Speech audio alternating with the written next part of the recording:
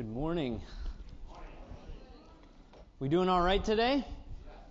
I hope you are. I'm really excited. We have a couple of weeks left in our Gospel of John series. It's been since like last winter, and it's been a great series to go through with you guys. And I hope you've enjoyed the gospel. I hope you've spent some time poring over these scriptures and the life and days of Jesus and what we've learned from them.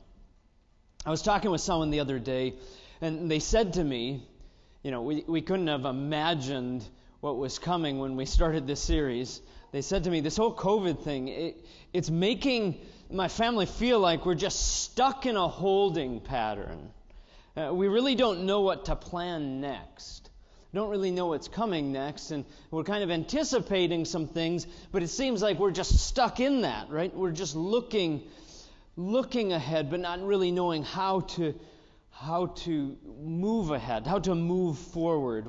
We're preparing something, but we're just kind of sitting in that preparing stage, that sort of thing. Anyone else feel that way right now? You can be honest. Yeah, a few of you. I asked the kids, and they were like, yeah, we totally feel like that way. I said, thank you.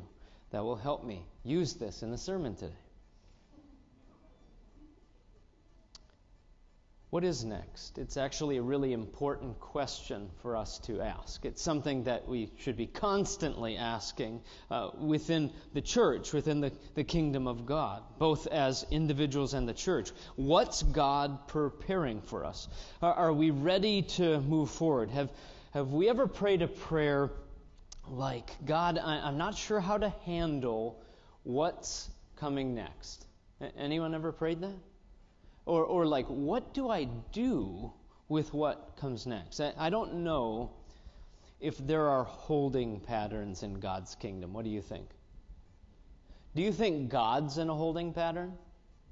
No. Do you think He's preparing us for some things? You think He's always been doing that? What is it, though, about our flesh, our psyche, that kind of thinks that, well, once we get there, then we'll do something about it? I want to talk a bit about that today.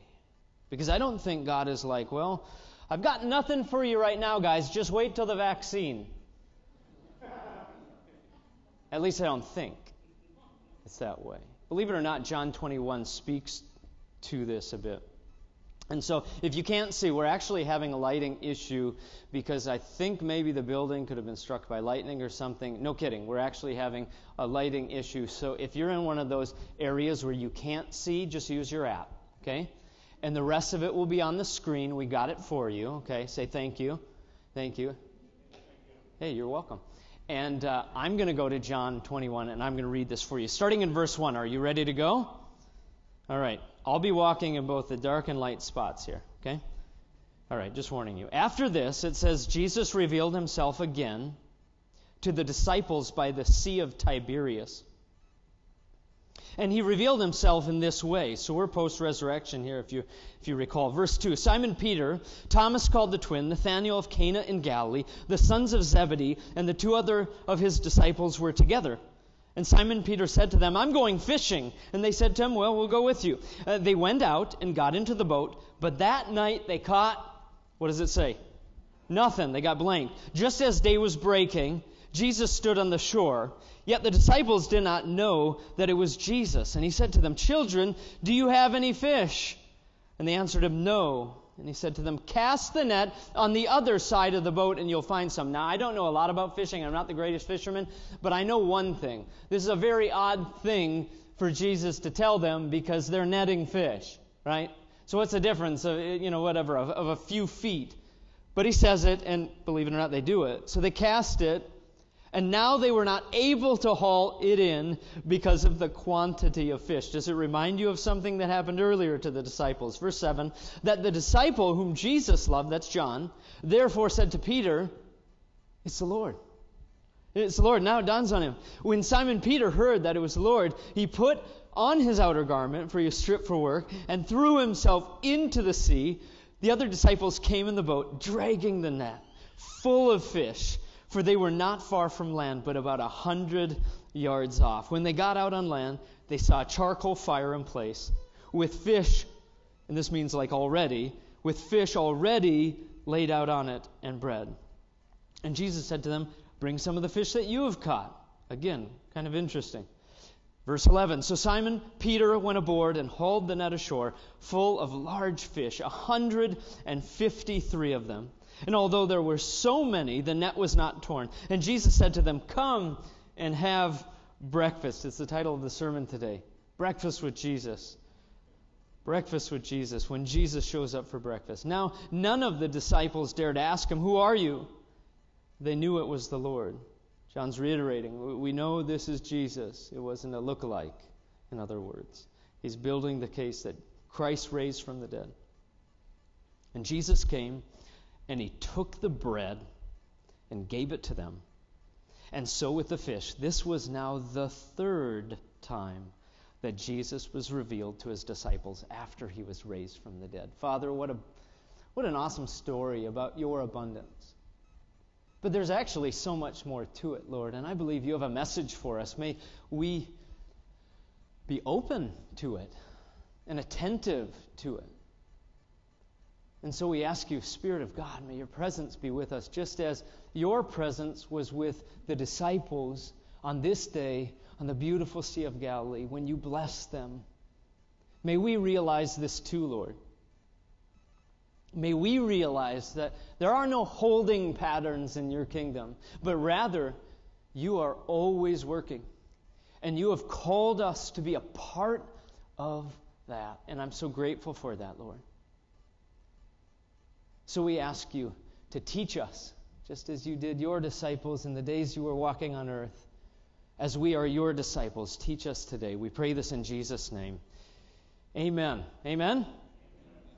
I don't mind if you say that, even if you're masked. That's awesome. This is such a unique story. And the reason I'm saying that is the details are too specific for us to think of this as some kind of like random acts of events. As the 7 disciples that are in the story go back to fishing, and then Jesus shows up, and he miraculously provides this unbelievable catch of fish, just as he did 3 years earlier when he called his disciples to go. John is clearly connecting the two stories. There's something here. Notice, though, what is repeated in verse 14 as to verse 1. In other words, what we see in both verse 14 and verse 1, it says, this was the, how many times? This was the, what? The third time Jesus was revealed. John's showing us a theme. I want us to see that this story has quite a bit of symbolic meaning. It's certainly significant here. John's pointing out first that this is a new era, that there's a new covenant, the fulfillment of the promises of Messiah, and the ushering in of a new day. God doesn't change, but Jesus brings new life. So the resurrection means a new purpose, right? Not that it's a different purpose than he called them to, but it's the dawning of a new era. We see this throughout the story. It's a prologue to the Great Commission. John uses night and day analogies throughout the gospel, and so we see it here in this story. The night is over, a new morning has risen. He's preparing the disciples to go and plant churches and preach the gospel, just as he prepares us, always, us too, to be vessels used for his kingdom. It's a new season. It's a new season, church. It's always a new season. Something very unique about walking in God's kingdom. Things are always new. Things are always new. It's exciting. There's always something around the corner. And yet what we see in this story is the disciples are back to fishing. Now, I'm not so much knocking them in saying that. We don't know exactly why they went back. Maybe they just needed some breakfast, right? Maybe just they wanted to make a couple of bucks and sell the fish so that they could survive, right? I'm not knocking them for that. But maybe it was a lack of faith. Maybe they didn't realize it, but maybe they were struggling with what was to come next. We don't know exactly, but we know that they go back, right? So we can only take out of it what we can see in that sense. We know they go back. They're not moving forward. See how John records their labor. He's careful to point out how they labored all night without catching any fish, how their efforts profited them nothing until Jesus shows up. You see that there in the text? I can envision it as the sun is brightening the night sky. You know, before it's really come up, as the sky is getting brighter, so they couldn't really see who's on the shoreline calling out to them. Guys, have you caught anything, right? And they're like, no, probably quite discouraged. They've been out all night. And then Jesus says, well, just put the net on the other side, right? Isn't that odd, right? These are professional fishermen. And some guy from the shore is, I don't know, taunting them. No, maybe they didn't think that. But certainly they probably thought it was a bit odd. And it brings the question, why did Jesus do things the way he did here? Why would Jesus not have said, I'm back, let's have some breakfast, you must be hungry. Instead, he wants them to see something. He has a message for them. He wants them to know that what they're looking for, they will not find on their own. And they will not find in the way they're doing it. So they cast their net on the other side. It's like that with us. We search and we labor and we stress. Often about the things we need. And we need them, right? Mostly for the things we want. And Jesus is simply saying to us, you will only find what you're looking for through me. And God meets us in our space. We talked about it last week. He offers us abundance. He doesn't just offer us some, he offers us abundance. The story is clear in that. Despite our failures, despite all of our stress, right, to get what we, quote unquote, need, all that we're striving for, all that we're reaching for, and yet Jesus is just right there. What a picture of that in this story. How even though our thinking is backwards, God is still right there and willing to bless. If there's something you take from today, believe me, take this. Understand, God wants to bless us. He wants to bless you. It's something that we have to accept. But our thinking is really backwards on this. And we do this often, even with our own religion, even with our own belief, even with our own faith. We think that if we just try harder, then God will hear us. Or if we just try really, really hard, then He'll answer us and protect us and provide for us. And maybe not punish us, that sort of thing. That's often our thinking. But we realize, not only in the story, but everything that Jesus has taught His disciples, that our efforts don't bring us closer to God. Instead, He appears. And He doesn't really need our help appearing either. Do you see what I'm saying by that? I think often we're in the mindset that we have to convince everyone else. No, Jesus appears. He's the one that does that work. And now in this new era, it's His Spirit that's doing its work. You know, if you're struggling to see God's blessing, and by the way, I'm raising my hand on that one too. If you're struggling in the days in which we're living to see God's blessing, it's not Jesus that's the problem. The problem is that we do not recognize blessing when we see it. We think and act according to our wants and our needs.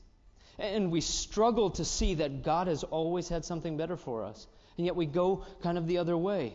And rather than place Him in importance, we place other things in higher importance than Him. Like our own way, like our own strength, like our careers and our agendas and our comforts. And it's a long list of things. This is our thinking in the flesh. And John makes the point. John makes the point that they efforted. I kind of like that word, even though it's not one. All night long. And it produced nothing until Jesus shows up. Here's what he also points out. It's interesting. He also points out that the disciples, this is now the third time He's appeared to them. There's 2 other times He's appeared to them, so this is the third time. I'm doing the math right? That was a joke. He's appeared to them now 3 times. They've seen Him twice already. But what does that say? They've gone back, right? They've gone back even after seeing Him appear twice. Let me say it this way. The greatest miracle in the history of the world has happened before their eyes. Jesus conquered sin, death, and the grave. And the disciples are like, what do I do next? I don't know what to do. I don't know if God can provide for me. And whatever is next, I don't think I can do it. So I'm going to go back to what I know, what my comforts are, right? And in this, I certainly see myself. I hope you see yourself too.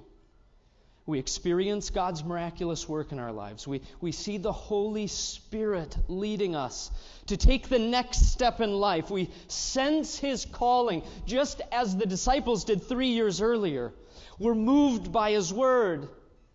We might experience this on a weekly basis, maybe even on a daily basis, and yet come Monday, we just kind of go back to what we know, and we wonder,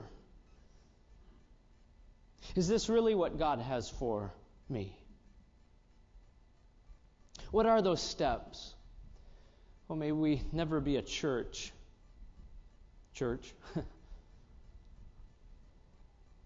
that takes 20 years figuring out what's next. That maybe when things are right, when they're all in place, then I can serve God.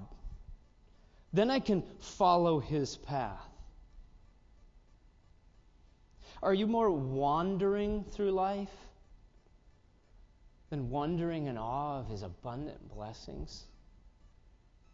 If that's you, I want you to know that God, and we see it in this story, He's not sitting up in heaven, just with a disappointed face, shaking His finger at you. I am, but He's not. No, I'm just kidding. Totally kidding about that. He's not wishing that maybe He would have chose someone else.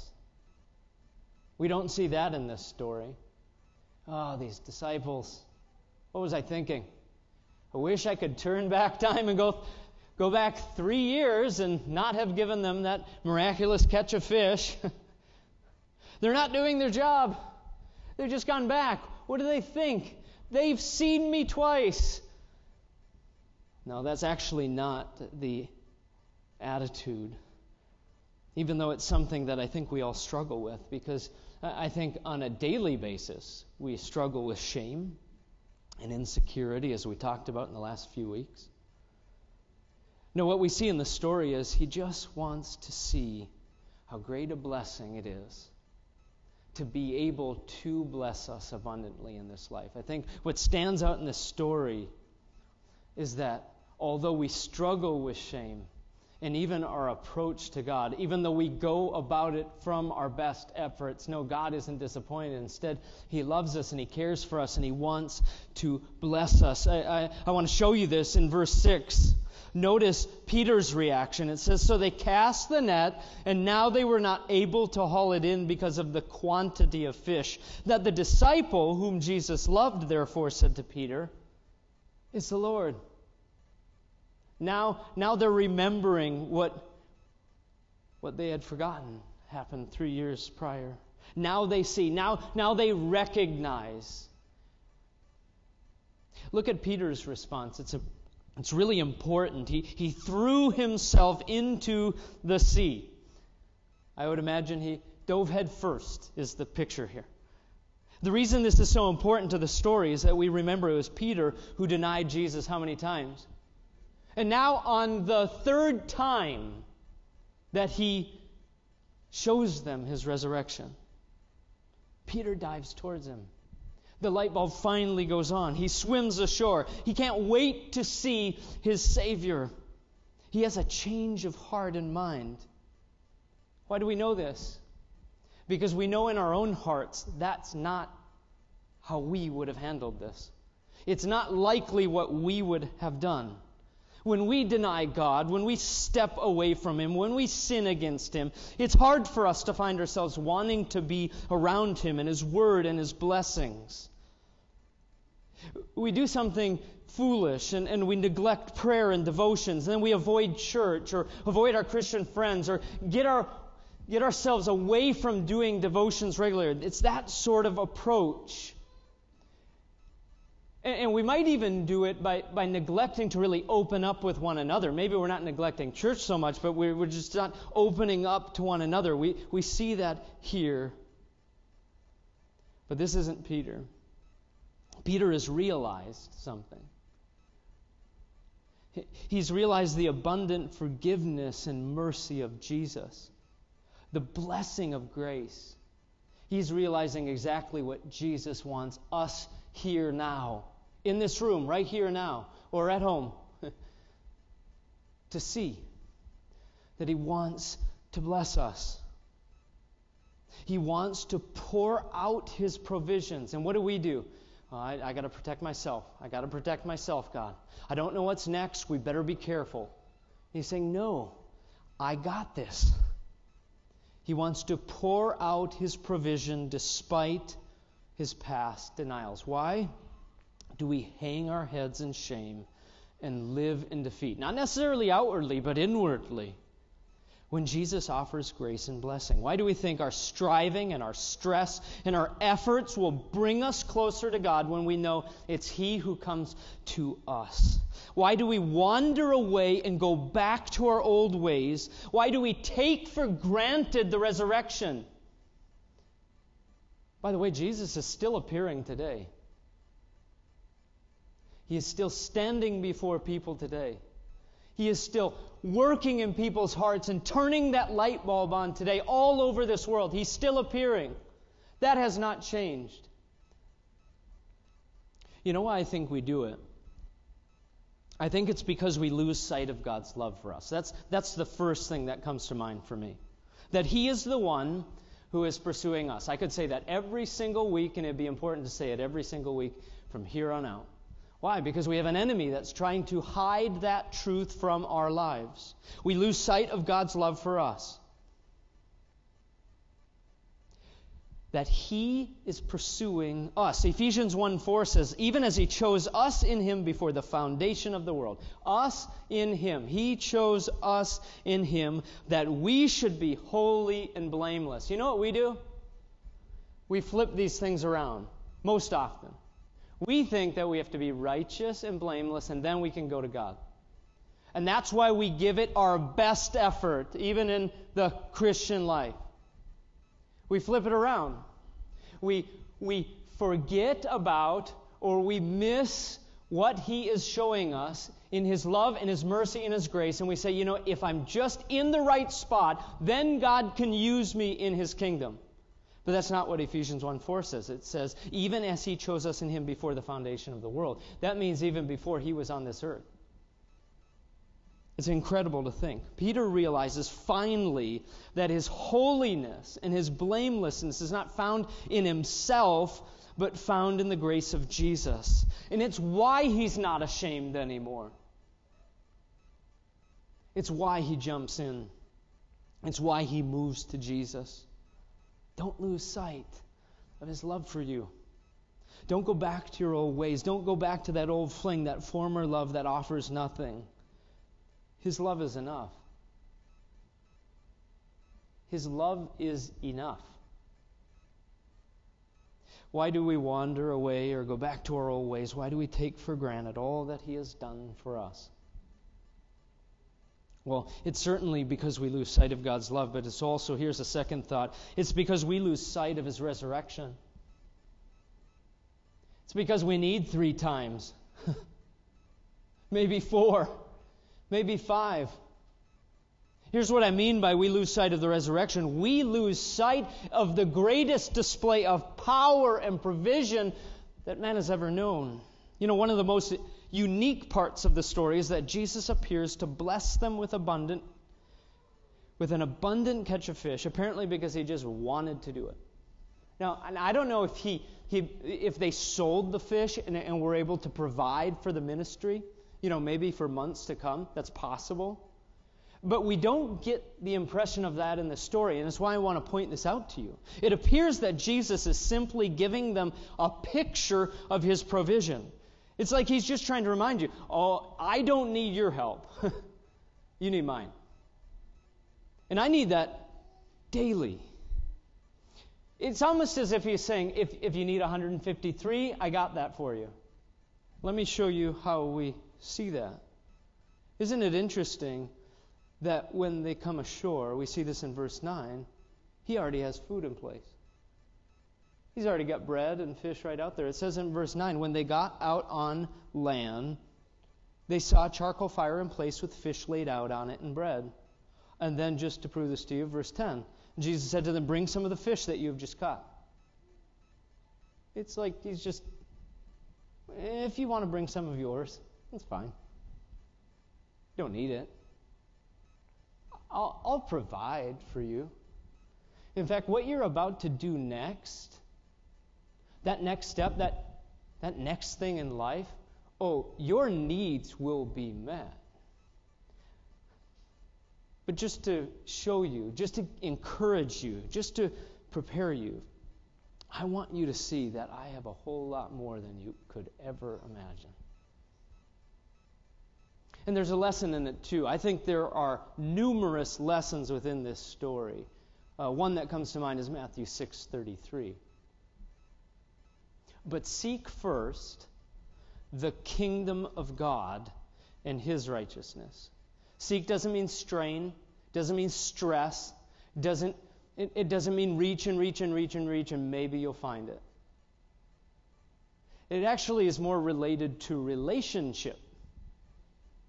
It really is more related to Jesus sitting down and having breakfast with His disciples, which is what He wanted all along, rather than for them to stress over things all night long. No, seek first the kingdom and His righteousness, and then what does it say? And then all these things will be added unto you. I will provide. But here's the thing. He doesn't just provide. There's kind of a caveat here. He provides what's best. Now, immediately our minds go to something. What do you mean? He provides what's best. Like riches, cars, big houses? Immediately our mind goes to something. What's best? I know what's best. No, God knows what's best. See, we see that here too. Jesus knows what's best. Why do we see that? Because we know that what's coming for the disciples is something really, really tough. And we can see that now in hindsight. And that might not be really comforting, but it is what's best. Why? Because clearly what Jesus is telling us is that I will provide for you eternally. It might be difficult. It might be hard. There might be days of difficulty. In fact, for some of these guys, they were going to go and give their life for the kingdom and the gospel. But why is it best? Because there's nothing in this life. There is nothing worth experiencing in this life that should take precedence over what we will experience in the presence of Jesus one day. Am I right? There is nothing that can take away from us the abundant blessing for those who are in Christ Jesus, those who have experienced the grace of Jesus, those who have asked Him to come into their heart and life or been living for His kingdom since they were born. All of a sudden, Siri just wanted to talk with me. Sorry. That was really bad timing. No, God has a plan. He's had it from the beginning of time. And guess what? He's the one who will see you through it. Stop stressing. Stop reaching. Instead, trust the Lord. Yes, God has something for us all. And there's a new season upon us. We can either accept it or, I guess, just complain about it. I'll probably do both. But the question is, will we jump in and leave our past behind? Will we trust Him? Or will we wander and wait and 20 years from now look back and go, oh God, are we out of that season yet? When all along we were ready to go. As I close in prayer today, I want us to consider something personally in our own lives. And that is this. What could be holding us back from taking that step? Or allowing God to, who has prepared us, I guess, to really take a step in faith and realize that we're living in that season, that the kingdom has come and His will is being done. No, we don't know what's ahead. But believe me, there's no in-between time with God. There's no holding pattern in His kingdom. Instead, He has given us everything we need to serve Him and live in His abundant blessing. Would you pray with me? Heavenly Father, Your word resonates in our hearts as it is right now because it's true. And we don't need to convince each other that that's true. You do that. You are the one who is appearing. You don't need our help. You don't need our fish. But we can bring them. Instead, you just want relationship. What an awesome picture of your love and your mercy. May we not give in to the lie that you're shaming us into wanting us to know that your blessing is there for us. Rather, it's your loving kindness and your steadfast love that's new every morning, that you are faithful, and although we are not, you stand there looking to come to us or calling us ashore and saying, come, I've been here all along. I want to bless you. But it might not be what you think is blessing, but it'll be better. It'll be better. In the end, it will be better, and for that, you can trust me. Lord, thank you for that word and for that truth. In fact, we are recipients of just how true that is as we stand here today, because the gospel 2,000 years later has reached far, far beyond the Sea of Galilee. In fact, Jesus, your Spirit, as it went with the disciples, changed the world. And although the world wants us to think that that didn't happen, oh, it did. And now it's our turn. Now we're in it. And you have purposes for us too. May we never be in a holding pattern. Instead, may your church fulfill what you've called us to. And may we do that every day of our lives, entrusting that which you have given us and our future that is to come, whatever comes, in your hands. I pray this in Jesus' name. Amen.